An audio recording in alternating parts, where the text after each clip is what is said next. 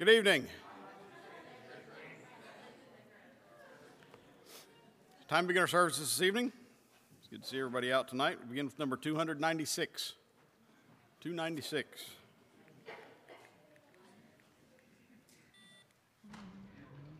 Would you stand, please?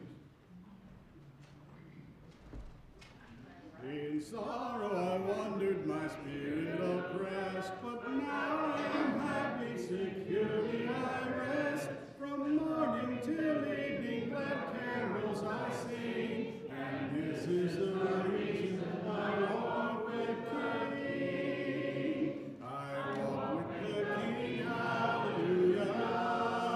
I walk with the King, praise his name. No longer my soul faces home. I walk and I talk with the King. For years in the fetters of sin I was bound. The world could not help me, no comfort I found. But now like the birds and the sunbeams of spring, I'm free and rejoicing. I walk with the King. I walk with the King, hallelujah. I walk with the King, praise his name. No longer I roam, my soul faces home. I walk and I talk with the King.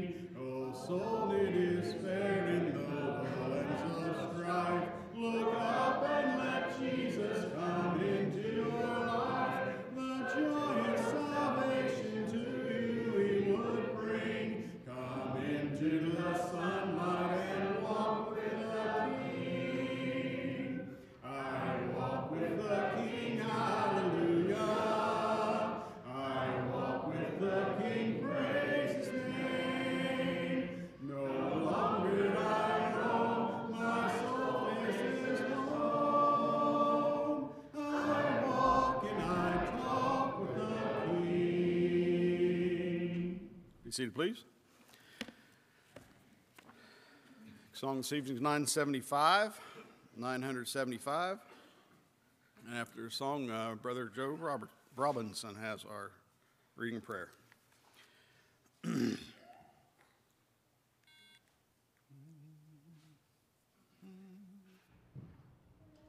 For all that you've done, I will thank you. For all that you're going to do. For all that you promised and all that you are is all that has carried me through. Jesus, I thank you. And I thank you,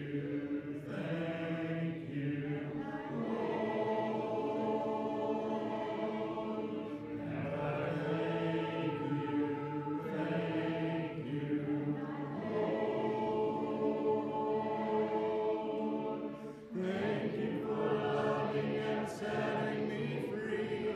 Thank you for giving your life just for me. I thank you. Jesus, I thank you. Gratefully thank you. Thank you. And I thank you.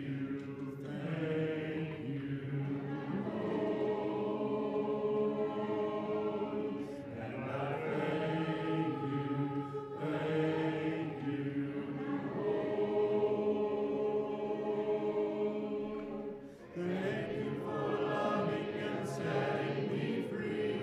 Thank you for giving your life just for me. I thank you.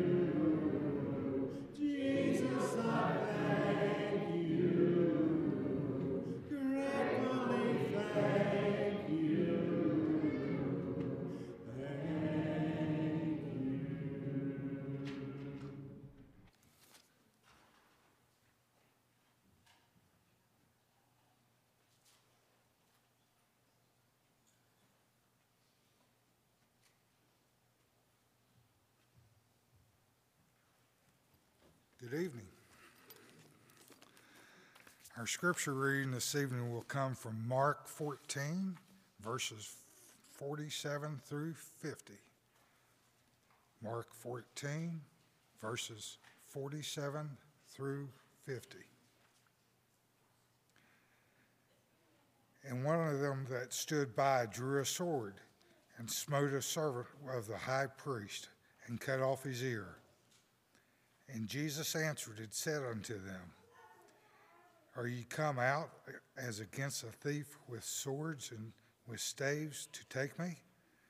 I was daily with you in the temple, teaching, and ye took me not. But the scriptures must be fulfilled. And they all forsook him and fled. Let us pray. Father, we just thank you for this day and this opportunity to come into your house to worship you and praise you. I pray that you'll be with the sick that are on our list, Father, especially the ones with cancer.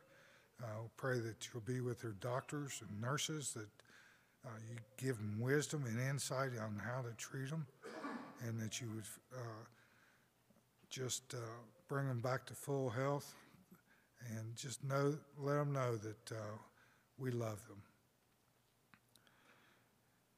We pray that you be with Chris as he brings the message this evening, that you would open our hearts and our minds to receive that message, that you would use it to just let us be a witness for you in the coming days and weeks ahead, that we might make an impact on somebody's life. This we ask in Jesus' name. Amen.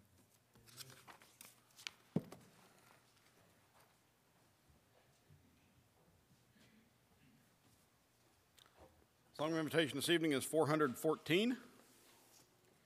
414, before the lesson, number 572. Would you stand, please? Number 572.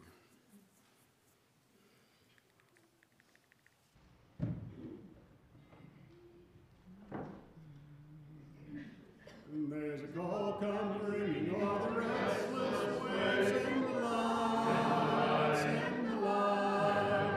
There are souls to rescue, there are souls to save. Sing the line, sing the line, sing the line.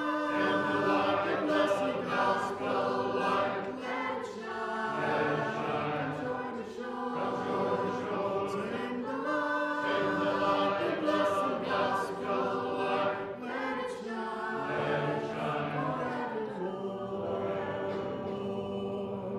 We have heard the Macedonian call today. Sing the line, sing the line, and the golden offering at the cross we lay. Sing the line, sing the line, sing the line, the blessed gospel light, let it shine from shore to shore. Sing the line, the blessed gospel light, let it shine forevermore. Let us not grow weary in the work of love. Sing the line, sing the line. Let us gather jewels for a crown of love. Sing the line, sing the line, sing the line. The blessed gospel light, let it shine from shore to shore. Sing the line, the blessed gospel light, let it shine forevermore.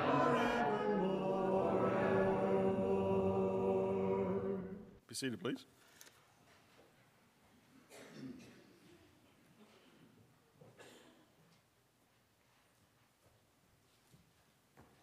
Good evening.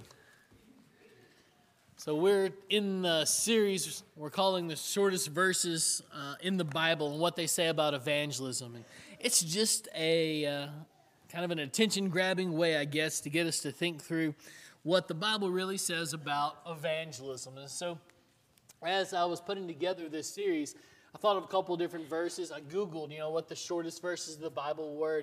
Rejoice always was in there, of course. And Jesus said was in there. Still working on that one. But Mark 14:50 was one of the first ones that I was like, yes, this is exactly what I want to talk about. And the verse simply says, and they all left him and fled. At least that's how the ESV translation has translated this thought. They all left him and fled. And you're familiar, of course, with the setting, the context of this passage. Joe read it for you this evening. Jesus is in the Garden of Gethsemane. He has been praying for several hours. The Roman guards have come now, and they're being led by one of Jesus' followers. Judas, the betrayer, is leading them to Jesus, and he's going to signify which one of the 12 men or which one of the 11 men with Jesus are actually Jesus from Nazareth. And so he signifies that with a kiss. So he walks up to Jesus and he kisses him on his cheek, as was the custom in Middle East and many countries around the world today. And so he's going to betray Jesus like that, but he's not the only one that betrays Jesus, is he? What's Mark say? At this point, after Peter tries the sword route, he pulls out his sword. I don't know where he got the sword. I suppose he bought it because he's a fisherman and doesn't know sword play, doesn't have one on a daily basis, I would imagine, in his tackle box. And so he has a sword now, but he doesn't really know how to use it. Again, he's a fisherman, not a gladiator. And so he just kind of swings wildly, and he cuts off the servant of the high priest's ear. And the damage that he did, the way he fought back, Jesus heals. Even the method that Peter used, even the slight pain that was, we say slight, that's in quotation marks, getting your ear cut off would have hurt. But even the small pain that was given to the Roman guards by Peter, Jesus negates. He pulls it away. He takes it away. And when he heals Malchus's ear. And so Peter doesn't know what to do at that point. I think that he and the rest of the apostles had kind of envisioned Jesus setting up this physical kingdom, and now there was the time to fight, and these Romans were not going to be anything. Jesus can calm storms, and he can raise the dead, and he can certainly knock out this entire Roman legion. And there seems to be an entire Roman legion has come out in the Garden of Gethsemane to find this rebel Messiah who they thought was probably going to be a military problem. And so they bring out all the forces. They bring out an entire Roman legion, certainly enough to handle whatever this Jesus of Nazareth can throw at them. Little did they know, right? What he can actually, forces that he can marshal. But they all are maybe surprised at the way that he simply surrenders. They're not the only ones who are surprised, though. The Romans aren't the only ones who are surprised, because the apostles didn't expect it to go down like this either. And so what do they all do? Well, they don't know what to do, and so they all betray him. Judas isn't the only one that betrays him that night. Every single one of the disciples, not a single one of them, stayed by his side. Even the two that are going to be at the foot of the cross leave the garden right here and hide in the shadows. They all betrayed him. When I was thinking through what I wanted to say with each one of these lessons in this series, one of the thoughts that crossed my mind was, whoever you're thinking about when we talk about evangelism, the person that we talk about when we talk about the gospel message changing and transforming and pulling people out of darkness, that person that you've got in your mind right now, for some of us, they are so far gone, so far away from Christ that they can never come, right? Logically, they're never going to be able to come. They're never going to submit. They're too proud. They have too much money. They've gone too far. They've done too many things. check out these guys. Every single one of them betrayed Jesus. And all but one of them come back. Isn't that impressive? No one is too far gone for the gospel to reach them. The person that you're thinking right now, they just wouldn't care.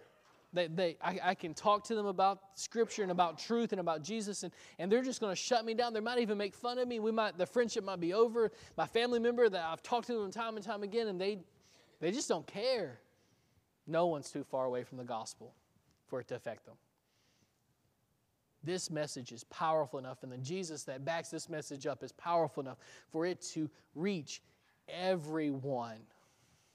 Tonight we're going to illustrate that by a couple of different examples. But this is the first one.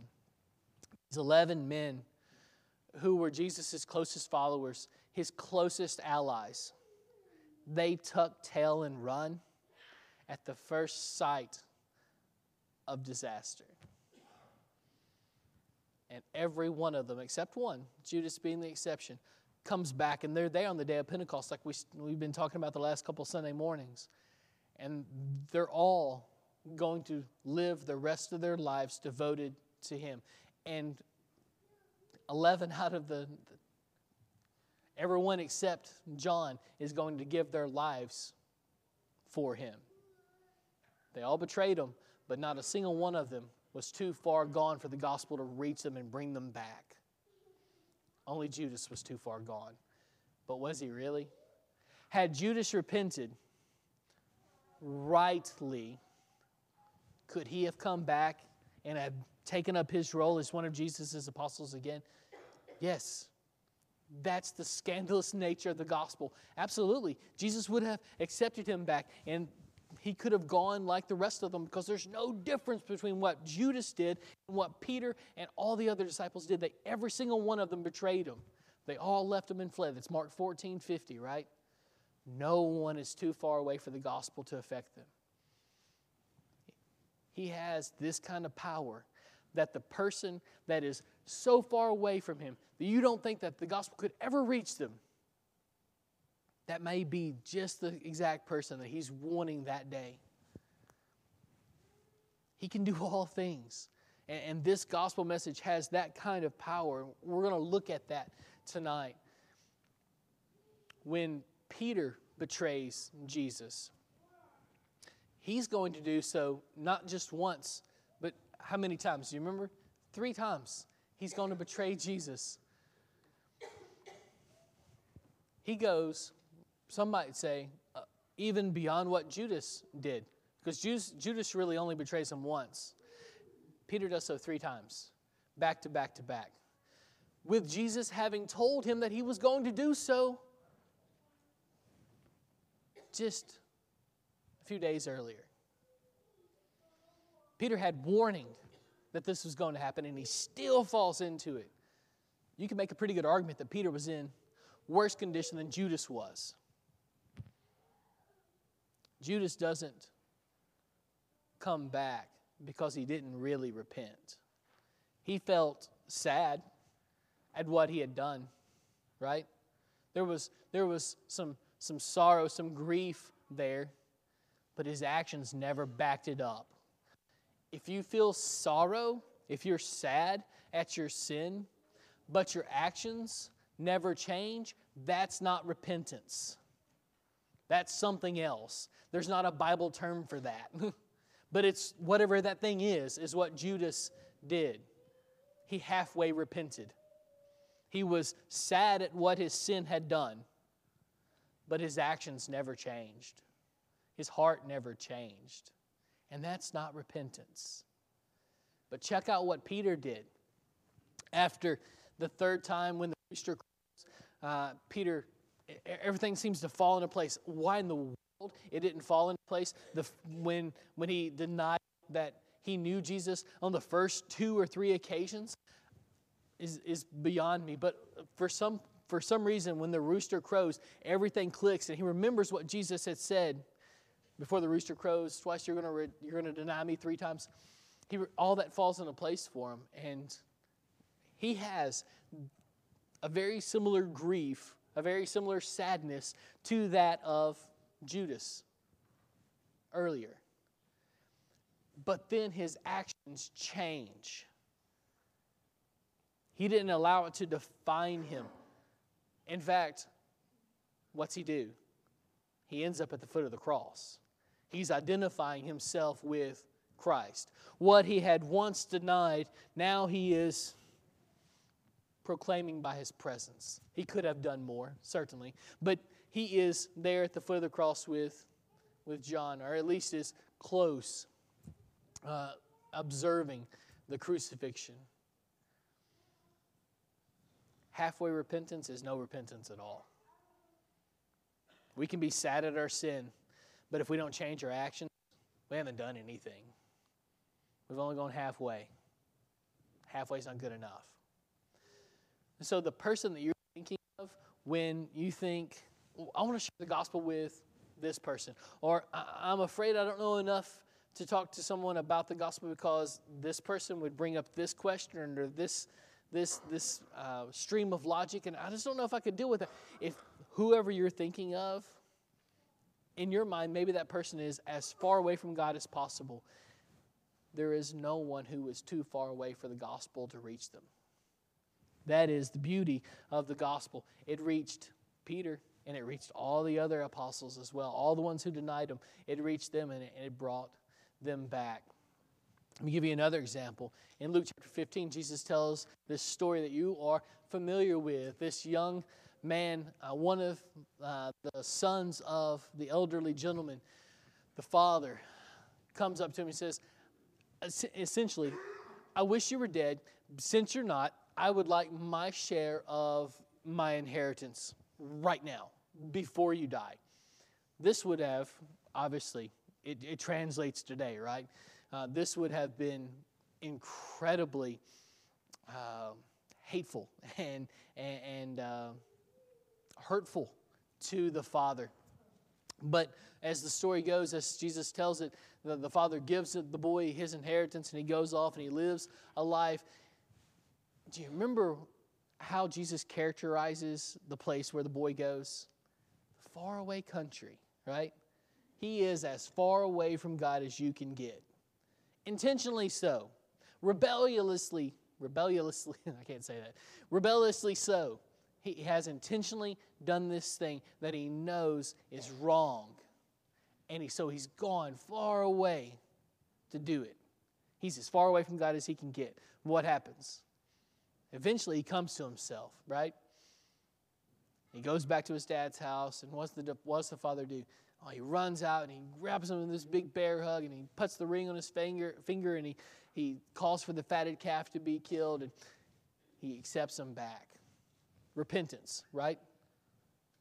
Sorrow at your sin, but also a change of action. He could have just been sad at his current circumstances in the faraway country, eating with the pigs and far away from the Father's house. He could have and would have been sad at that. But had he never changed his actions, nothing would have happened. That's not repentance. Finally, the young man repents, and he comes back to the Father, and guess what? He is welcomed with open arms. This guy that was so far away from the Father eventually comes back home. It's the power of the gospel. Whoever you're thinking of that is so far away from the truth, so far away from the gospel, would be characterized as antagonistic toward the church or Scripture or God. That person may be the next one that comes. We just got to tell them. No one's too far away. You remember this story as well. It's in Acts chapter 7. It's the stoning of Stephen. We talked about this a little bit in our Bible class this morning. But at this stoning of Stephen, who's the guy standing off to the side without a rock? Because they're stoning Stephen, and you got to do that with stones, right? You got to throw rocks at him until he's dead. That's their form of capital punishment. But this guy doesn't have any stones. He's not throwing anything. Who is that guy? Well, that's Saul of Tarsus, right? And he's made it his mission to punish kill all the Christians he can put his hands on. It's his job to make them repudiate their faith by whatever means necessary. Stephen refused to repudiate. He refused to give in. I'm not denying Christ. You do whatever you want. He really is God, and He really will judge me by how I act here in this place. I'm not denying Him. I'll deny you. That's what Stephen essentially says. I'll deny you. I'll not let you. I'll not tell you what you want to hear. But I'm not going to deny Him. The consequences are too grave. So what are you going to do? Well, Paul says, we're going to kill you if you don't. Stephen says, okay. And he goes down preaching. You go back and read the account. It's quite the sermon. This guy, though, the guy that's holding the coats, Saul of Tarsus, becomes the greatest proponent of Christianity in Scripture. No one's ever too far away to come to faith.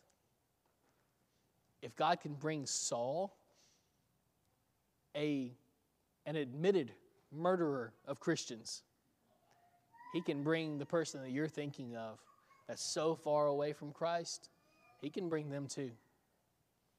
Whoever that person is, they're not too far away from Christ to be brought.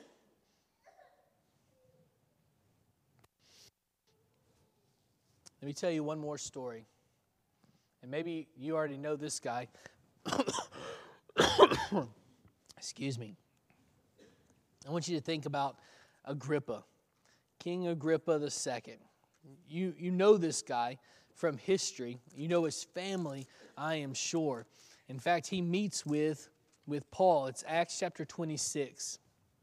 If you got your Bibles open, flip over to Acts chapter 26. Paul meets this guy toward the end of the book of Acts. He is, at this point, appealing to Caesar. He's gone through all the petty courts, and he hasn't gotten anywhere. And they keep kind of bouncing him back and forth around those little petty courts. Finally, he meets with this guy, and Agrippa's like, I don't find any reason to hold him, but since he appealed to Caesar, we're going to send him on to Rome. And so that's how the story ends. They end up sending him on to Rome. But have you ever read the description of Paul's lesson to this guy? Because Paul preaches to this guy. This King Agrippa, he preaches to him. And so maybe you need to understand who King Agrippa II is. Maybe you're not aware who his family is and who he is. Herod the Great is his great-grandfather. Herod the Great's the one that tried to kill all the 2-year-olds in Bethlehem, including Jesus, but he escaped, right? He's the one who's going to build the temple. It's going to take him something like 38, 40 years to finish out the temple. And in fact, it's not even going to be finished by the time he dies. Agrippa, actually, is going to be the one, the guy that we're talking about right now, Agrippa II, is going to be the one who finishes out the temple eventually, I think 40 years after Herod the Great had started it. And that's why he's great, because he's known as a builder. And all of his lineage are known as sly, political builders. And so that's his family. But even beyond that, his dad is Agrippa I. And you remember him probably most famously from Acts chapter 12, where he is beheading James, the brother of John. This guy's family is not known as exactly ready to hear the gospel. This is not who you want to preach the gospel in front of. His granddad tried to kill Jesus when he was a newborn. His dad beheaded one of the apostles and was, going to kill Peter as well, but Peter escaped. And now Paul is standing in front of Agrippa. He's identified himself already as a Christian. That's why Paul's in prison already, because the Jewish element has risen up and caused all kinds of problems for Paul. But Agrippa knows he's a Christian, and Paul's not backing down because he knows what we now know. No one is too far away from the gospel to feel its effects. No one is so far away that they can't be reached. And so he preaches, even to Agrippa, maybe especially to Agrippa, because Paul remembers his life before he was Paul, back when he was Saul. That helps us so much, doesn't it, to be able to remember who we were before we met Christ. And if you've got a really good grip on who you were before you met Christ and the condition that you were in and who you were back then, you start looking out for these people that are far away. And you start seeing what God can do through them. I don't know how much of that kind of philosophy Paul picked up on, but I know about 63, 64 AD, he's standing in front of King Agrippa II, whose grandfather had tried to murder and did murder lots and lots of 2-year-olds, whose dad was such an opponent of the way that he killed James and tried to murder Peter. And now Paul's standing in front of him going, there's this Jesus that you need to know about. And he did it. Check out this verse. He did it to such an extent that even Agrippa, in verse 28, Acts 26, verse 28, even Agrippa notes the extent to which Paul has gone to preach to him. Listen to what Agrippa says. Acts 26, verse 28. And Agrippa said to Paul, in a short time, would you persuade me to be a Christian? We've heard that verse so many times, but if you read between the lines there, you kind of see Paul's urging, his pleading with Agrippa. Don't you understand how big a deal this is, Agrippa? You are in your sins, and you're going to be held accountable for that. How you act here will affect your eternity.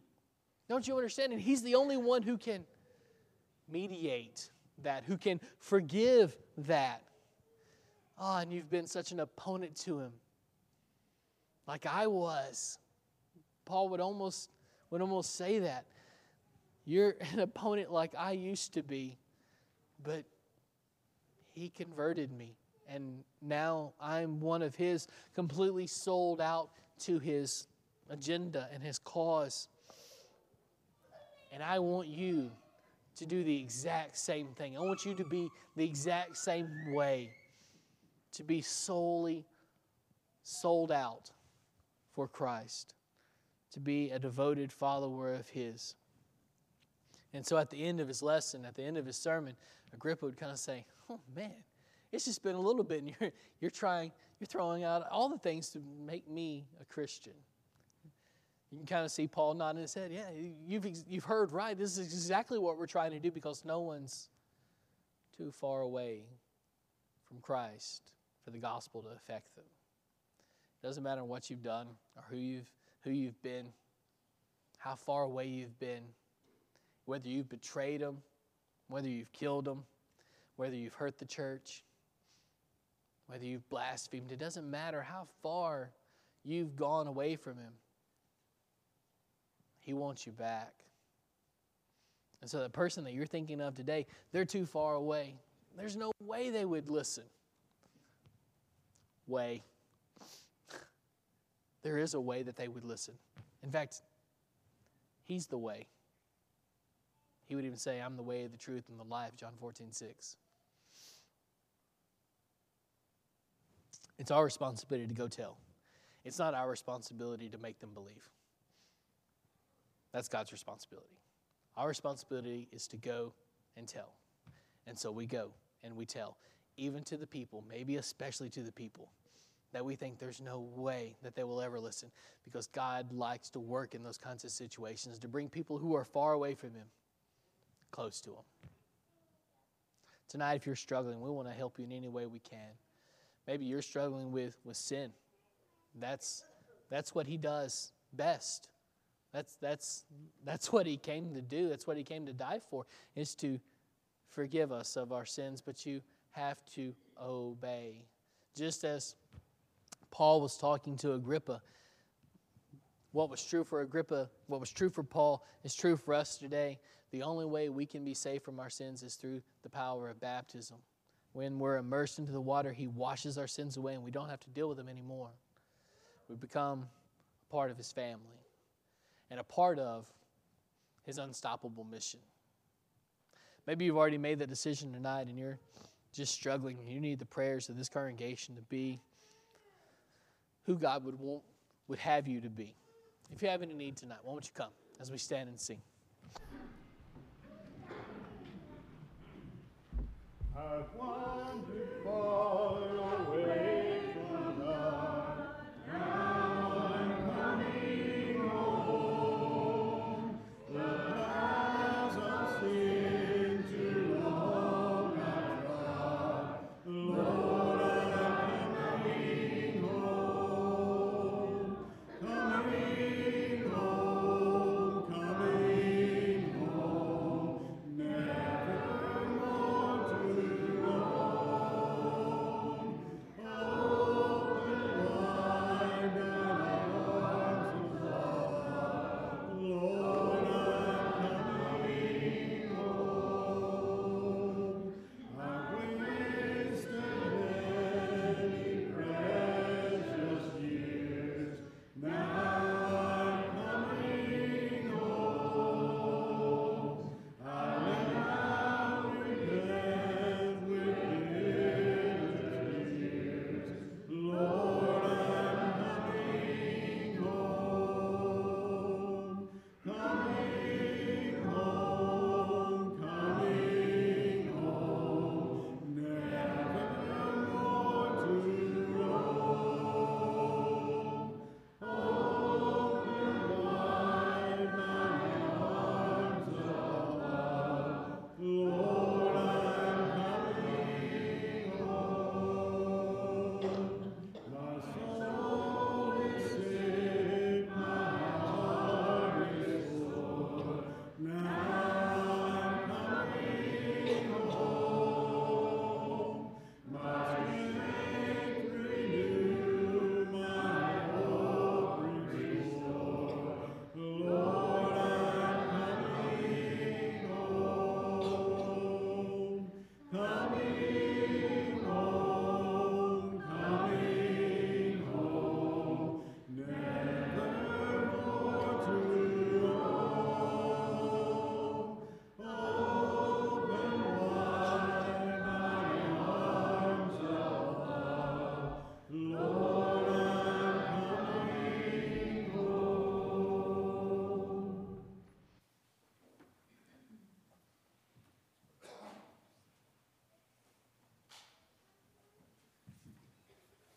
Good evening, church family. A couple announcements before we are dismissed. As a reminder that next Sunday evening at 5 o'clock there will be a deacons meeting, so all deacons are encouraged to come to that. Also, after our Sunday services that evening, there will be a middle school and high school devotion at the Trevathan's house. Also, January the 17th, will be a Ladies of Joy painting party at 6:30. This morning I said 6, it's at 6:30, and I also saw that all ladies are to bring finger foods and drinks to this event. On the 17th as well, that Tuesday, is Young at Heart. Please sign up if you're wanting and planning on going to that, so that way we know who's going. Also, the chili cook-off is Saturday, January 21st at 1 o'clock. So everybody's encouraged to come to that. And then after the chili cook-off, we're wanting to meet here at the building and do some work to the church building. There's a lot of work that needs to be done. We used to do this once a year, but there's a lot of work that needs to be done. This represents all of us, the church does. So if you can, please come and help out with cleaning the church. So that way it can be beautiful for all our visitors. Remember, continue to keep on our prayer list. Remember, keep Abby Ward in your prayers. She's having knee surgery this week. Keep Emily Bowen in your prayers as she had shoulder surgery last week. She's at home recovering. And also keep Jimmy Wilgus in your prayers as his cancer is back. And keep the Wilgus family in your prayers at this time as well. Also keep Terry Leap in your prayers as well. His cancer isn't doing too well. They've told him that chemo's not working. Just keep the Leap family in your prayers at this time as well. That's all the announcements I have. If you had not had the opportunity to take the Lord's Supper, it has been prepared in the conference room. You may leave and partake of that now. We'll sing one more song and be dismissed in prayer.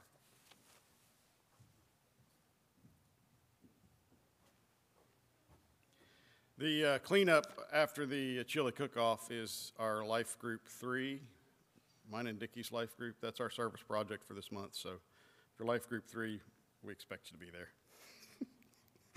But everybody's invited. It's for everybody. We'll have plenty to do.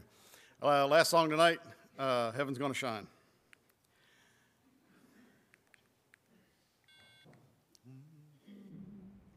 I don't know exactly how sweet heaven will be. I don't know what beauty or what glory I see. I don't know what I'll behold this morning divine. I know for sure that heaven's really gonna shine. It's gonna shine. It's gonna shine. Oh, yes, I know it's gonna shine, shine, shine. There's glory in the soul of mine. Know for sure that heaven's really gonna shine. I don't know how wide will be that city so fair. I don't even know how many saints will be there. I don't know how high will be that mansion of mine. But I know for sure that heaven's really gonna shine. It's gonna shine. It's gonna shine. Oh, yes, I know it's gonna shine, shine, shine. There's glory in the soul of mine. Know for sure that heaven's really gonna shine. It's gonna shine. It's gonna shine. Yes, I know it's gonna shine, shine, shine. There's glory in the soul of mine. Know for sure that heaven's really gonna shine.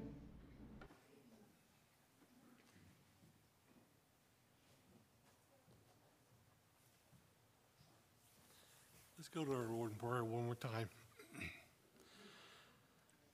Our wonderful and gracious Father, we thank you so much, dear Lord, for the opportunity we've had to be together this day with our brothers and sisters to sing praises into your name, to worship you, and to fellowship with one another.